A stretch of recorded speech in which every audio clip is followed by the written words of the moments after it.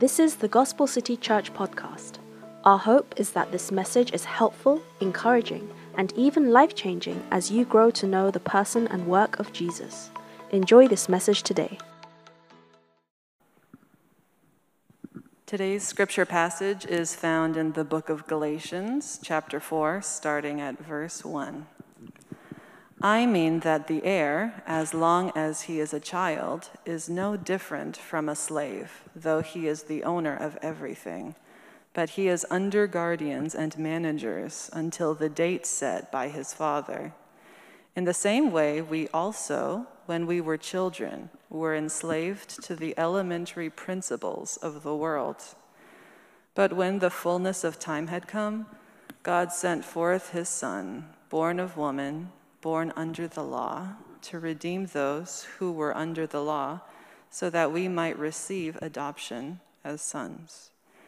And because you were sons, God has sent the Spirit of his Son into our hearts, crying, Abba, Father. So you are no longer a slave, but a son. And if a son, then an heir through God. Amen. Amen. There's a movie that I've referenced a couple times already, Shawshank Redemption. And today I want to highlight another character named Brooks. Brooks, he went to jail, to prison early. And he grew up in the prison cell.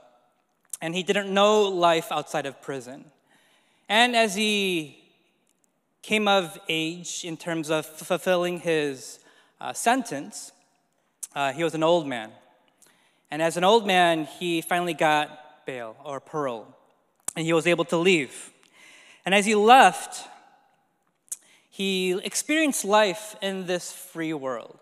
And as you see Brooks leave prison and get off the bus and learn to walk in the streets, he doesn't know even how to walk in the streets of this newly developed city in his eyes.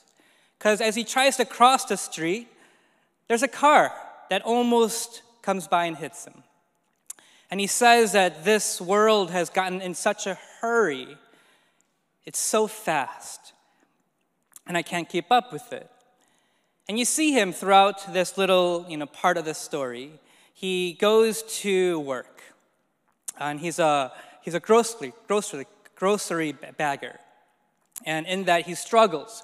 His arms get tired. He doesn't know how to live in this way. He has trouble sleeping. As he has trouble sleeping, he has these dreams, these nightmares of him falling. And he wakes up, and he says, I'm scared. I'm tired of being afraid all the time. I don't like it here. I'm tired of being afraid all the time. You see, Brooks was a free man, but even as a free man, he didn't know how to live in that freedom. And in this passage that we talk about, Paul talks about how we, as free children, continue to revert back to this idea of wanting to go back to prison. Because there's a fear, there's a responsibility before us, and we don't know what to do. So he compares it to a child who is kind of like a bondservant or a slave, which was a little bit different back then. And he compares that child to one who has all the privileges, but is not yet grown, an adult, to be able to enjoy those benefits. And so as we think about freedom and slavery today, as we think about enjoying the benefits of what Christ has purchased for us, the language that we'll use is maturity and immaturity. That to be able to enjoy freedom, you have to actually be mature. That as you grow up as a child, you become mature. As you mature, you're given more responsibilities. You have this freedom as an adult. And so that's the idea that we're talking about, freedom and slavery. But the language that he also uses is maturity and immaturity. Because we often revert back to our immature selves, wanting to be living in that prison cell, when we're told exactly what to do, and that's easier for us spiritually. And so what is this immature faith? Let's read in Galatians. What are the aspects of this immature faith? In verse 1 it says, I mean that the heir, as long as he is a child, is no different from a slave, though he is the owner of everything. But he is under the guardians and managers until the date set by his father. You see, the image, as I just mentioned, it's of a child who has this inheritance. But because he's a minor, because he is young, maybe in elementary school, he does not yet have fully access to those benefits. And so he is under a guardian or a manager until he is grown. And the difference, what he is speaking about in these verses is a difference between the Old Testament and the New Testament. What's the difference between the Old Testament and the New Testament? He says in the Old Testament, yes, Israel was the son, right? And it's used throughout Scripture that Israel is his beloved child. And so then the question is, what's the difference between being an Israelite in that time and being a son of God, a child of God? And then in the New Testament, in the New Covenant, is there a difference between being a son of God here and in the Old? And it says the difference is in the Old Testament, yes, you are that child, you have that inheritance, but you're living under a guardian. You have someone else in custody. And so though you have all the rights, you can't live out all those privileges. And so in the New Testament, you have grown. And you have all the access to all the privileges.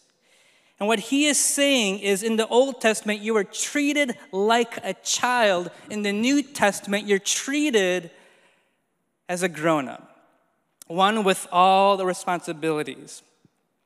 The difference is that in one sense, in the Old Testament, they have not yet matured. And it's something that we have experienced, right?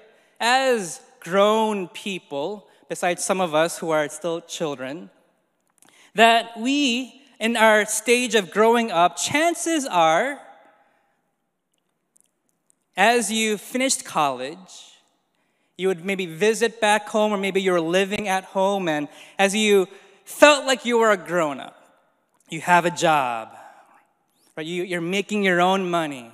You're able to pay for the bills, all of it. Every time you go back home, your parents still treat you like a kid, right? You've experienced that. And so you feel like you're a grown-up, but your parents, specifically maybe your mom, continues to question all the ways in which how you spend your money. You sure that's the best way to spend your money? Right? You come home late because you're talking to a friend, and you weren't partying. You were talking to a friend and helping that friend through all the struggles of life. And you're making right decisions, and your parents don't know that. And so you come back home a little bit late, and your mom wonders, are you a grown-up? Why are you acting like a kid? And in that time, maybe when you were genuinely being responsible, in your heart of hearts, you just want what? Your parents to treat you like a grown-up. And the idea in this passage is that God treats you like a grown-up because you're in the New Testament era. So don't be like Brooks, who wants to go back to prison because the world is too scary and he doesn't know how to take on all the responsibilities of this grown self because of the fears of all of it.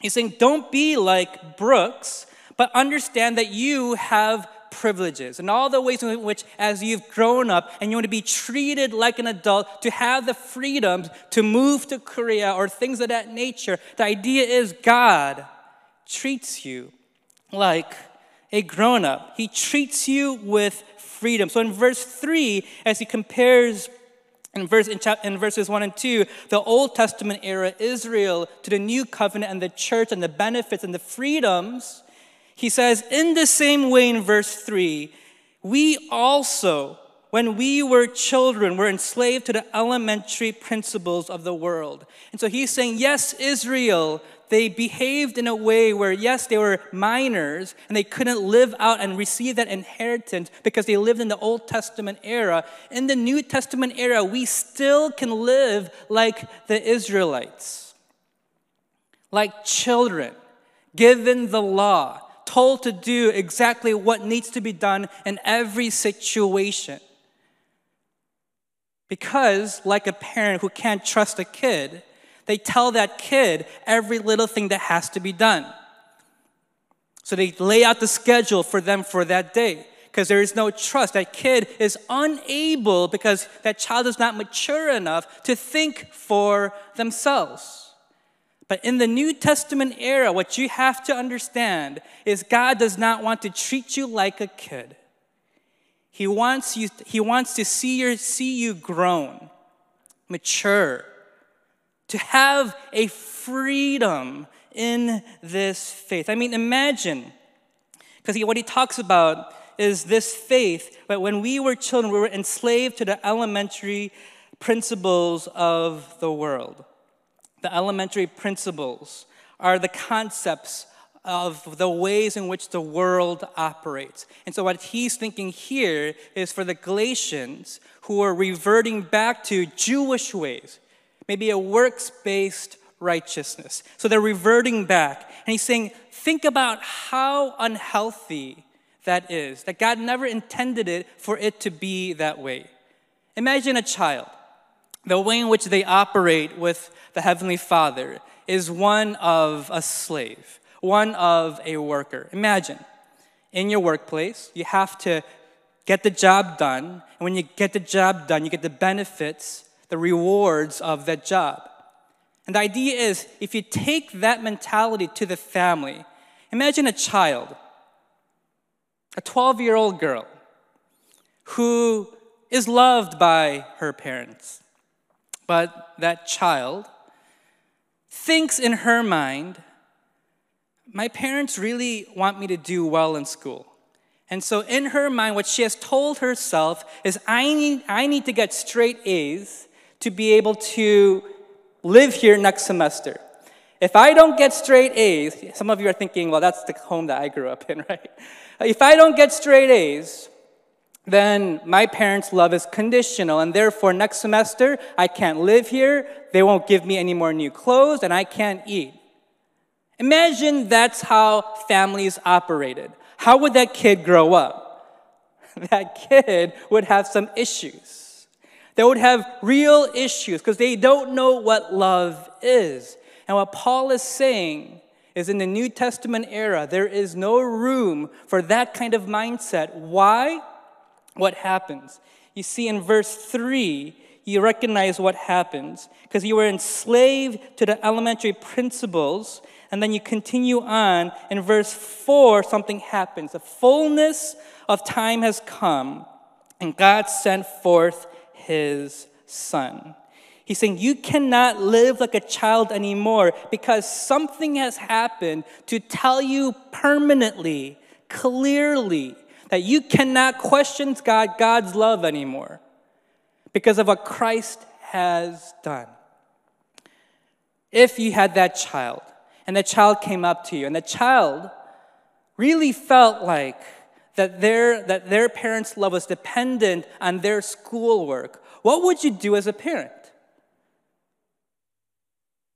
You would embrace them, wouldn't you? And say, oh, I'm so sorry that that's what you understood. Yes, I want you to do well in school. But child, please know that no matter whether you get an A or whether you struggle through school, my love is what? Unconditional. And what would be your hope? Your hope would be that that child matures to the point where they understand your love.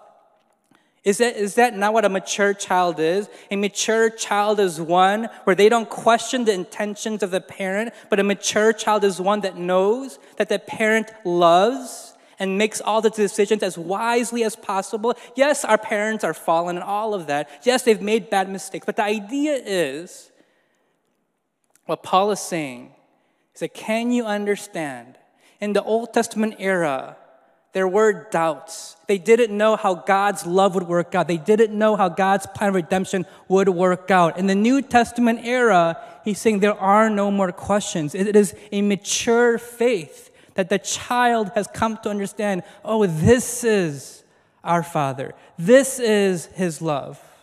That's the idea of what Paul is getting at. You see, the immature faith can be mistaken for maturity because it's so busy. But that busyness, it's filled with spiritual work. But that work is driven by a fearful insecurity. You take that image of that kid studying all the time so the parent can think, an outsider can think, wow, this person, this student is so studious, so mature. Look at all the things that he or she does. But once you know the heart of why he or she is so studious, once you know that it's driven by fear, if I fail, my parents won't love me. It's in that you recognize maturity is not about how busy you are. If you're busy as a believer, it does not necessarily mean that you are mature. You see, immaturity is unnatural as a believer. Is natural as a believer. Maturity is unnatural. So much so, I want you to hear this, so much so, maturity is so unnatural. Immaturity is so natural, so much so that when you decide to make your relationship with God right, when you decide, I'm going to fix my relationship with God, I'm going to prioritize Him, maturity is so unnatural and immaturity is so natural that when you decide to give God your all, the ways in which you'll go about it, it's going to be in an immature way. Not based upon the love of the Heavenly Father, but based upon your works. Based upon how good you are. You all know the story of the parable of the prodigal son. Right? He takes his inheritance from the father, right? Maybe he's finally as of age. He grabs the inheritance. He takes it, meaning that he does not care for the father at all. No love for the father. He takes it, he squanders it in reckless living. And as he spends all that he has, a famine comes. He can't purchase any more food. He's got no more money. He finds himself with the pigs, eating the food of the pigs. And as he recognizes what he has done, as he recognizes his folly, as he recognizes his sin, what does he say?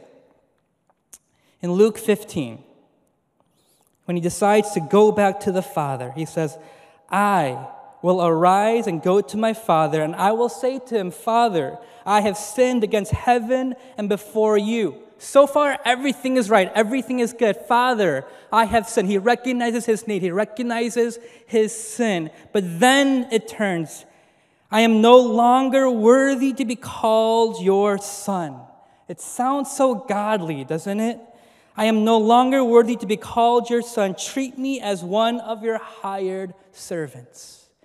You see, maturity is one. Mature faith is one when you base your faith on God's love. Immature faith is one when you base it upon your efforts and your love. And so even when immaturity is so natural, maturity is so unnatural, so much so that even when you decide that you're going to make your relationship with God right, and all those efforts that you put into wanting to know God, it's all done immaturely. God, I'm going to do this, and God, I'm going to do that. I'm going to get this I'm going to get this part of my life cleaned up. I'm going to get this other part of my life figured out. God, see. And the whole idea is we will work our way back to God. That's your default. If you do not know that, you do not know the gospel. Your natural default disposition is I will fix it and I will make it right. And the church, unfortunately, is filled with people who have the right intentions but have no idea about the Father. Just because you're busy does not mean you're spiritually mature. Just because you desire to read the Word does not mean you're spiritually mature. Because then the fundamental question is, why do you want to read Scripture? Why do you want to pray? Is it because you just got to get it done? That's what good Christians do? Or is it driven out of love? I want to read the Word because I want to know the heart of the Father. I want to pray because I want to spend time with my Father. Is that the motive? Or is the motive, if I don't read the Bible, then ... There's consequences. There's fear.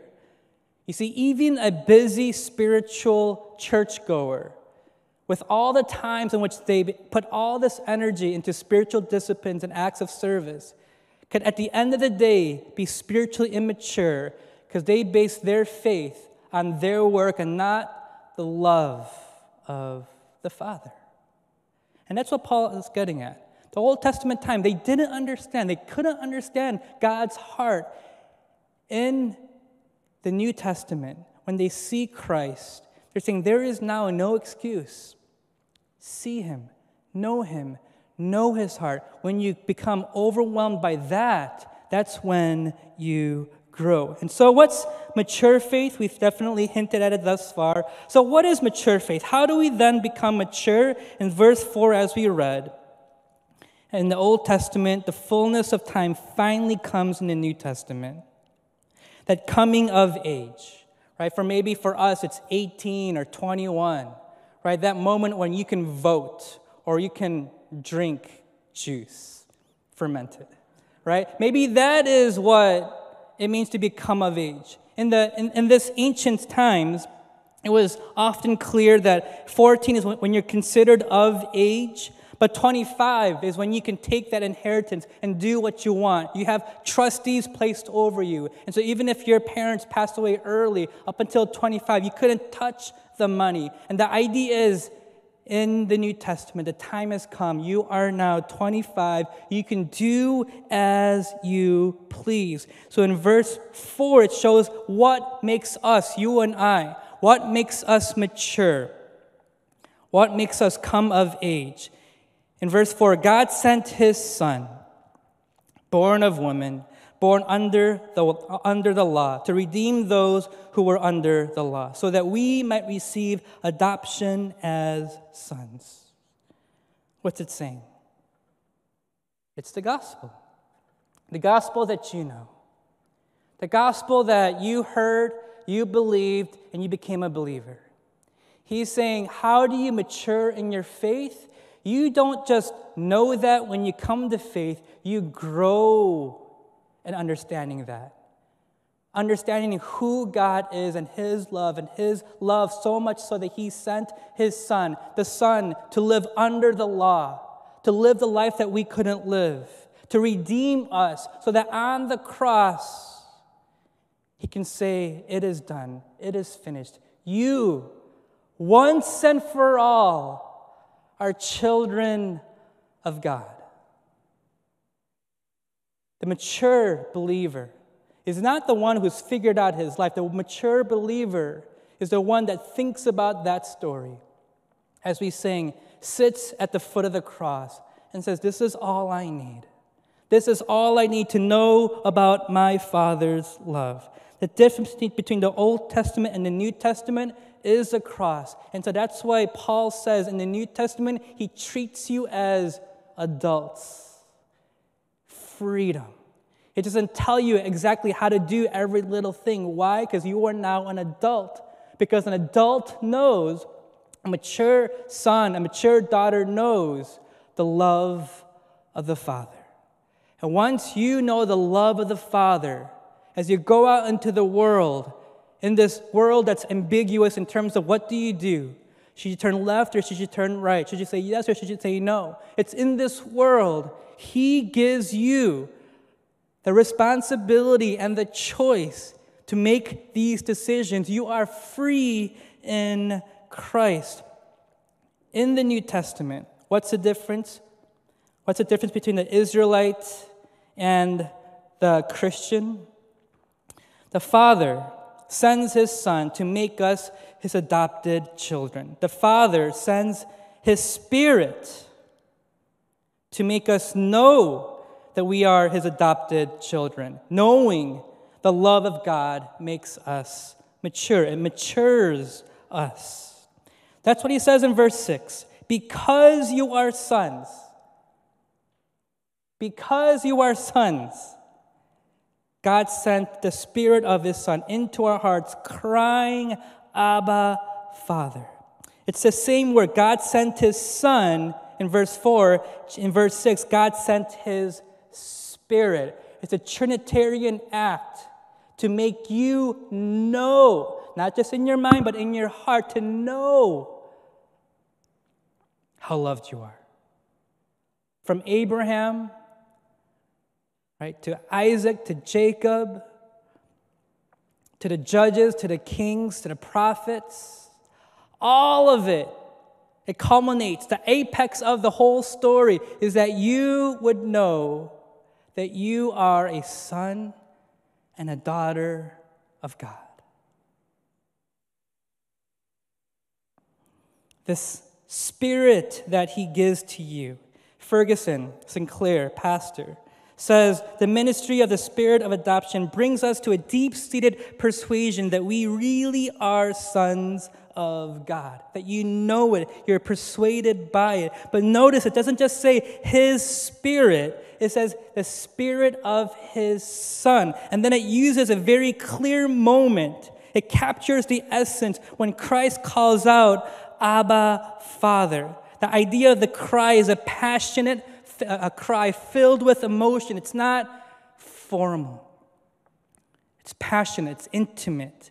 Because it's recalling a specific moment when Christ was in the Garden of Gethsemane. In Mark 14:36, it captures the prayer that Christ prayed before the crucifixion when he says, Abba, Father, all things are possible for you. Remove this cup from me. Yet not what I will, but what you will. And God says, that Spirit that Christ has been placed in you, where all the desire in that moment, the passion, the intimacy, the desires, the hope, the love of the Father, all of it was placed in you. You are not a second-class child. He sees you and loves you and hears you as he does Christ his Son. The whole story points to this moment. And that word, Abba, it's an affectionate term. It's an intimate term. It's like dad, probably more so than father. So what he's saying is dad, father, right? A sign of reverence, but a sign of intimacy. But he also preserves the Aramaic, and he's writing to a Greek audience. And that's interesting. So the question is, why does he preserve the Aramaic? Why couldn't he just translate it as dad, father? Why Abba, Father? People who speak multiple languages will know the essence of a certain language that's more so a heart language. If you know me, my Korean is excellent. Why do you laugh? It's pretty poor. And my parents, when we speak, it's pretty broken in terms of I try to speak, my best Korean, but I have to use my English, and vice versa. They use their Korean, and sometimes they use their broken English, and we do our best, right? And as we speak, one of the things that I have to do is sometimes speak in English because I can't communicate. But in that, I always call them Amma and Appa, which means mom and dad in Korean. You could ask me, why don't you call your parents dad and mom? Why Amma and Appa? Why don't you call them dad and mom? I think for many of you who would know, it's just one, weird. But two, there is something meaningful to call your parents in that original language. It's what you would maybe call heart language, right? Imagine, right? You have friends here at this church. Well, you can usually probably call them by their name, John, Sarah, whatever it is. But what if you became a little bit more Korean? And so instead of calling them John, you might call him Hyung. And so you think about your friend who's a little bit older, because Hyung means older brother from a male perspective. Hyung. Would you do that? Many of you would be like, no. But why not? Because it matters. Because words have meaning. Even though it means the same thing, right? If you are in a relationship, if you are married, right? You probably call your significant other something. Honey, babe. But what if I was to say, call your significant other chagi, chagiya? You'd be like, Because it means the same thing. It's a term of endearment. But the idea is the language matters. Paul, what he's getting at, he captures it as he speaks to a Greek audience, the Aramaic essence of what Christ said in the garden, Abba, Father. What he wants you to know is you're not just a child. He sees you as Christ does. And what he desires for you is that you would have the same affections for the Father as Christ had for the Father. Does it not blow your mind away that you and I, by the Creator God, sees you? And when he sees you, there's immediate emotion, affection, because you are his child, his son, his daughter. I'd like for you to do this quick exercise with me as we close. If you can close your eyes. Close your eyes and imagine that you're at the end of your life. You've come to live a long life. When you look back on your life, you're fairly content. You feel like you've lived a good life. You're not full of regrets. And as the end of your life has come, you close your eyes one last time, and you open them, and you find yourself in front of a door. You don't know really where you are, but you knock on the door, and someone comes to open the door. You've never seen this person, but you know this person is God. God the Father. And God the Father says, "Who are you? You are not welcome here." My question is, how would you reply? What would be your emotions? Would it be of shock, of confusion? How do you respond? Don't you know who I am? Don't you know that all that I have done? I thought I believed. Why can't I come in? Is it of sadness? Or is it, kind of figures? Open your eyes. Close your eyes again. A new image. You're back home. You're going to go visit your parents. You don't have the key, so you knock on the door. Your mom or your dad opens the door, looks at you, kind of a cold look, and says, "Who are you? You're not welcome here." How do you respond? You could open your eyes.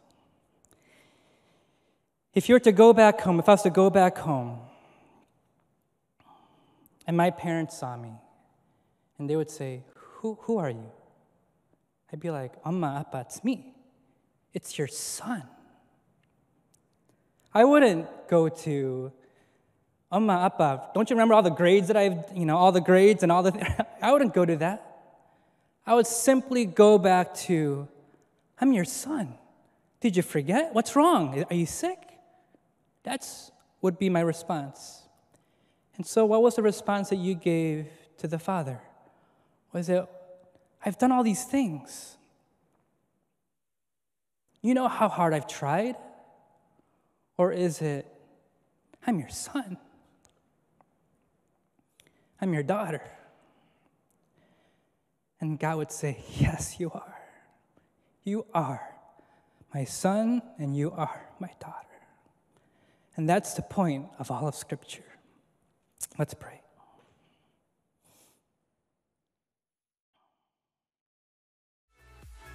If you've been blessed through this ministry, join us in reaching others by partnering with us today. Gospel City is a gospel-centered church in Seoul, South Korea, on a mission to plant Korean-speaking, healthy, gospel-centered churches. You can give by going to the website give.thegospelcity.org. Thank you for listening, and subscribe to enjoy more messages like this. Remember, Jesus changes everything.